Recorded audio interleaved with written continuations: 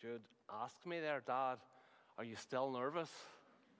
And I said, I am, son. And his words of encouragement were, at least you're not taking a penalty in the World Cup final. So let's pray before we look at God's word. Our Father, we thank you so much for your word. Thank you for the privilege it is to sit as your people around your word. And Lord, we ask now that you would open our hearts and your word would spread into our hearts, taking new ground. And I pray for myself. Lord, help me, speak through me. And all that I say, may it bring glory and honor and praise to our God and our Savior. In Jesus' name, amen. Let me begin with a question. How big is your God? Martin Luther, the reformer, after listening to someone preach, approached him and pointed the finger at him and said, "Your God is too small."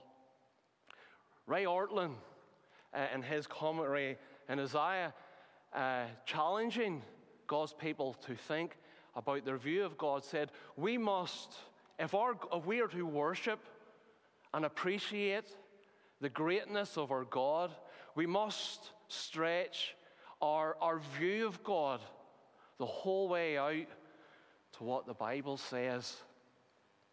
In Ephesians 3, verse 20 and 21, and this will be our text, Paul is describing the immeasurable greatness of our God. And he does so by explaining what God is able to do through prayer. These two verses are what we would describe as doxology. Doxology, simply put, is a burst of praise. And Paul here has been explaining, as he puts it, the immeasurable riches of God's grace, or he has been explaining the greatness of God's power towards us who believe. As Paul moves through Ephesians 1, 2, and 3, explaining the greatness of God's grace and his power towards us, his heart and his mind bursts with praise. Doxology or praise has always got to be the response when we think about our God. In verse 16 to 18 of our reading, in response to what Paul has read, just again thinking about the immeasurable greatness of his grace, the greatness of his power towards us who believe, Paul responds by offering three massive prayer requests. The first prayer request is for spiritual strength, that we would be strengthened with his Spirit. He's praying that through the Spirit we would grow. And he prays that this church in Ephesus would grow by Jesus becoming more and more at home in the life of the church. And he also prays through the Spirit this church would grow by them knowing more and more of how much Jesus loves them. So here's a question. Is it possible that such big prayer requests can be answered? We've all made them. Or are they just one big empty hope? Well, we know it's absolutely possible. Verse 20, now to him who is able. And let's remember those words when we pray. God is able. John Newton said this, you are coming to a king. Large petitions with you bring. For his grace and power is such that none can ever ask too much. How big is your God? Paul uses this doxology to answer that question. And he uses this doxology to impress upon us what God is able to do through prayer. So I have a few questions to ask, and we will use verse 20 and 21 to answer the questions. So the first question is, what is God able to do? And look at the first word I want us to look at in verse 20. It is the word ask. What is God able to do? God is able to do all that we ask. Now that's a fairly blank statement. So what does it mean? Simply put, it means that everything is in the scope of God's power. Let's think of Elijah for a moment when he's on the Mount Carmel with the false prophets. Elijah there is taunting the false prophets because they are looking to and they're praying to a God that doesn't exist. In contrast, when Elijah prays, he's praying to the God of heaven who hears Elijah's prayer. And how does our God respond to Elijah? He displays his great power in answer to prayer. And there we see God's ability to answer the prayers of his people. It is not limited to anyone. It is not limited by anything. God's power is limitless. There is nothing that God cannot do. And we know full well when we go through the scriptures, the Bible is full of displays of God's limitless power. Moses, when he contemplated God's power, he responded with a burst of praise in Exodus 15 and 11. Lord, who's like you among the gods? Who's like you, glorious in power, revered with praises, performing wonders? There's nothing that God cannot do for his people. He hears our prayers, and he's able to do all that we ask without exception. Why is God able to do that? Because of who he is. He is the living God, omnipotent. God being omnipotent means his power knows no limits, and his ability to answer your prayer is unquestioned. So what is God able to do? God is able to do all we ask. And then in verse 20, God is able to do, my Bible says beyond, some other Bibles say more. So God is able to do more than we ask. So not only can God do everything, he can do more than everything. And surely the question we're all thinking is, well, how can you do more than everything?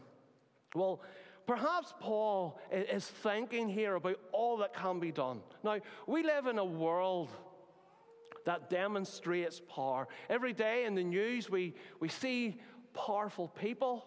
We see power being demonstrated.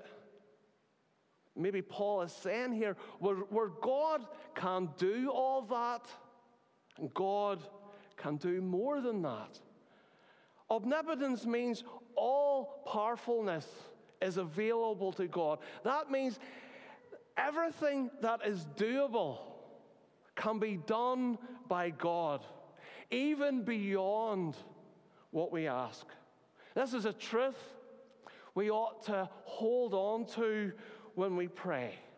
The power of God is such that he's able to do beyond are asking. See all our praying, all our prayer requests, no matter how big they are, no matter how bold they are, we cannot exhaust God's power. Again, let that sink into our hearts. God is able to answer our prayers beyond our asking. What is God able to do?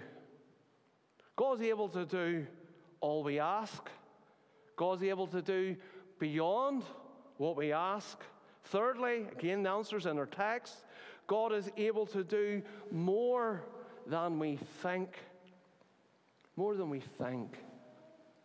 There are some things we think about, but we don't speak about. What do you think about here for this local church? What do you think about here for the friends and the members, the outreaches, the ministries? What do you think about for yourself and your family? Paul's saying here, you know what? God is able to do more than you can imagine and more than you can think about. Do you ever long for things and say, I don't even know how to put that into words? Paul is saying to us, you know what? God's able to do that as well. Again, I repeat, God's power is not limited in any way. But so often, there's a big problem with us. We ask for little, we expect little, because we treat God as little. There are many reasons we struggle to pray. But there's a big reason that I think we all have. And it's a dark cloud that lurks about in our heads and our minds. And so often it pops in and it tells us God is not able. Our faith is often crippled, as Ray Orton says, because we don't hide in our hearts all that God has revealed himself to be. We don't hide in our hearts God is able. One of our greatest needs is to be awakened to that truth. God is able. What is God able to do? He's able to do all we ask. He's able to do more than we ask. He's able to do more than we think. And maybe you're now asking, well, how much more can God do? God is able to do, again, the answer's in our text, above and beyond. These words, and I'm reading from the CSB, the NIV says, immeasurably more. Another Bible version, God is able to do exceedingly abundantly more, far more abundantly, and abundantly beyond. What is God able to do? Some Bible commentators say that Paul is taking Greek words here, and to describe God's power, he is almost bringing Greek words together to make up new words to describe what God is able to do. Let me give you an example. Our Jude has a tremendous imagination, and with that comes some tremendous descriptions of things. And when he was younger, he was never that fond of spiders. And when a spider would have run across the floor, he'd have jumped on my knee, or even Rhonda's knee, and maybe they were both on my knee because they were both scared of spiders. But Jude's language, he would have almost made up words to describe what he was experiencing. He goes, Dad, look at that spider. It's Hugo ginormous, or it's Hugo gigantic. Jude was using words. He was almost making up words to describe how big the situation was in his head. That's what Paul's doing here. Trying to describe what God is able to do. again, as commentators are saying this, that he's pulling together Greek words to make up new words, to describe God's ability to answer prayer. There's no limit, there's no boundary to what God can do. Whatever we ask for in prayer, God is able to do immeasurably more. God is able to do abundantly more. And surely the application for us today is we should never lose heart. We should never lose heart. But maybe you're here today and you say, well, I am losing heart. Let me read from Psalm 81, verse 10. I am the Lord your God who brought you up from the land of Egypt. Open your mouth wide and I will fill it. Here is a promise of immeasurable, indescribable blessing. Psalm 81, verse 11 goes on. My people, they didn't listen to my voice. Let me read Matthew 13:58. He did not do many miracles there, speaking of Jesus, because of their unbelief. James 4, verse 2. You have not because you ask not. And when you ask, you're expecting nothing from God anyway. Cursed, stinking unbelief. We know what it is to have it, but surely the remedy is this. We must put our minds on what is true. God is able. He's able to do much, exceedingly much more than we could ever ask or think. Whatever desire you have right now, and for even all you folk who are going on mission trips, or even for this local church, or for the Holiday Bible Club, whatever desire we have, Paul says here, here's the deal. God is able to do above and beyond. And that is in accordance to the power that works in us. What is God able to do? He's able to do above and beyond all that we ask or think, according to the power that works in us. Second question. Why does God answer prayer? Very straightforward answer, and it's in the text. For his glory. Verse 21. To him be glory. So, when we pray, we are always looking for things. But here's the question. When we are desiring answer to prayer, what are we moving towards? What is the goal in answer to prayer? To him be glory. We're not praying for the glory of ourselves. We're not praying in such a manner that somehow there'll be arrows pointing at us saying, look at that guy, look at him. No. And let me say, it's not wrong to desire good things for yourself, your family, or your church. But the question always is, to what end? What's the goal in my praying? Let's stand inside Paul's head a wee minute. I can almost hear Paul saying, you know what? You see everything I do.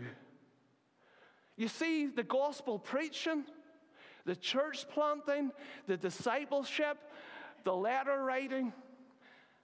I do it all for him. Everything I do is for him. It is that he gets the glory. Does that sound a bit of a letdown? That's it. It's all that he gets the glory. Is that what you want? Is that what God wants me to be all about and you to be all about? To him be glory? Absolutely. Think of the gospel. From the very beginning, the gospel message turns us away from ourselves. And what I mean is, our hope, our happiness is not found in ourselves. It's found in someone else. It's found in God's Savior, Jesus Christ.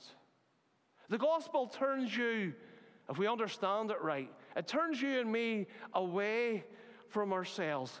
It shows us it's not about me. It's not about you. So who is it about? It's all about God who has revealed, who has made himself known in the person of Christ. To him be glory. Are you satisfied with that? Are you satisfied that's why you exist? To him be glory. Are you satisfied that's why you're saved? Are you satisfied that's why this church is planted here? To him be the glory. We're all the same. We're happy to get God, for God to get glory. But again, there's always that wee dark question. What's in it for me? I hope people notice what I am doing. We as believers, we must be content for God to get the glory.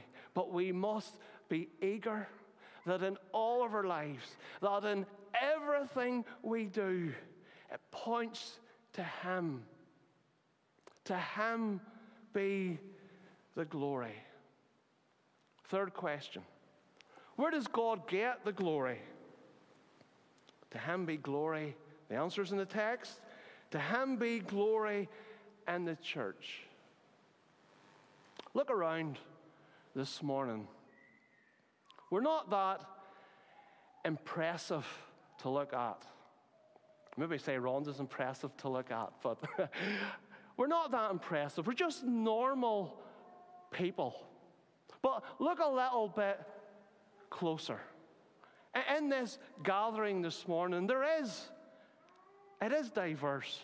There's lots of different people, different backgrounds, different circumstances, ages, and abilities.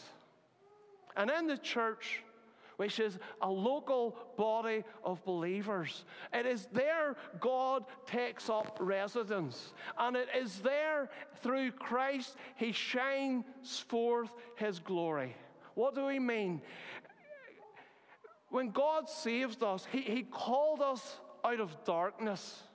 He planted us here in this part of Antrim that we might proclaim the praises of him who has done this.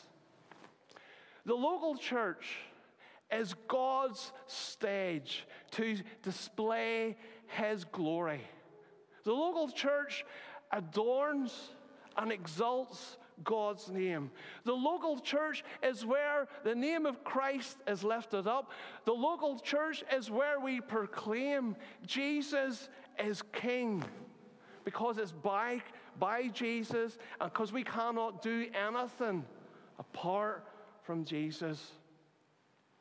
The local church is not a place where we just organize activities and programs to generate some life that people may think were lively and interesting. The local church is where the life of Christ is, and it shines forth the glory of God. What is the church? It's not the building. It's the people who are gathered. We believe in Jesus. We love Jesus. We serve Jesus. And we proclaim his name. We let his glory shine forth. Where does God give the glory? In his local church. Last question. How long do we give God the glory? To him be glory in the church and in Christ Jesus to all generations and forever and ever. We give God the glory in this life and the next life. God has loved us and he has called us to himself. So today, the next day, every day, and the whole way to glory and beyond, and in the new heavens and the new earth, our anthem will be, to him be the glory. You know, we live as God's people, and we are longing, and we are eagerly awaiting Christ's return. I can't wait. I'm sure most of you are the same. But when Jesus leads us into our rest, when he leads us into glory, our theme forever will be, to him be all the glory. To him be glory in the church and in Christ Jesus to all generations, forever and ever. Amen. That statement demands a response. It leaves us with two choices, or as the famous track says, it leaves us with two ways to live. One way is to say, no, not for me. I want the glory. I do not want Jesus. I do not need Jesus. I will go my own way. I will live my own life. I will make my own bed and lie in it. The other response, to him be glory. There is only one other response, and it's Paul's response. Amen. What does amen mean? Let it be so. I like layman's terms. That's what I want. To him be glory. Amen. That's what I want. Where do you stand today? To him be glory. No way. To him be glory. Amen. That's what I want. Can't be both. Are you living for yourself? Are you living to please yourself? Because if you are, you will die in your sin. And the wages of sin is death. There's a payday for sin. And it's an eternal plunge into God's hell. If you're living for yourself, for your own glory, surely now is the moment to cry out, God, have mercy on me, the guilty sinner, because I am living to please myself. Oh God, in Christ, take my sin away. Give me a heart that will live for the glory of Christ, that will live to the praise of his glorious grace. Now, I know most people here today, that's your desire. To him be the glory. Amen. That's what I want. But if you're not part of the number that can say, to him be the glory, amen. I stand here this morning and I plead with you. Look away from yourself and look to Jesus. Run to Jesus. Run to the foot of the cross. Humble yourself as the sinner you are. Cry out for forgiveness of sin. and like the rest of us, begin today, tomorrow, the next day, and forever to live for his glory.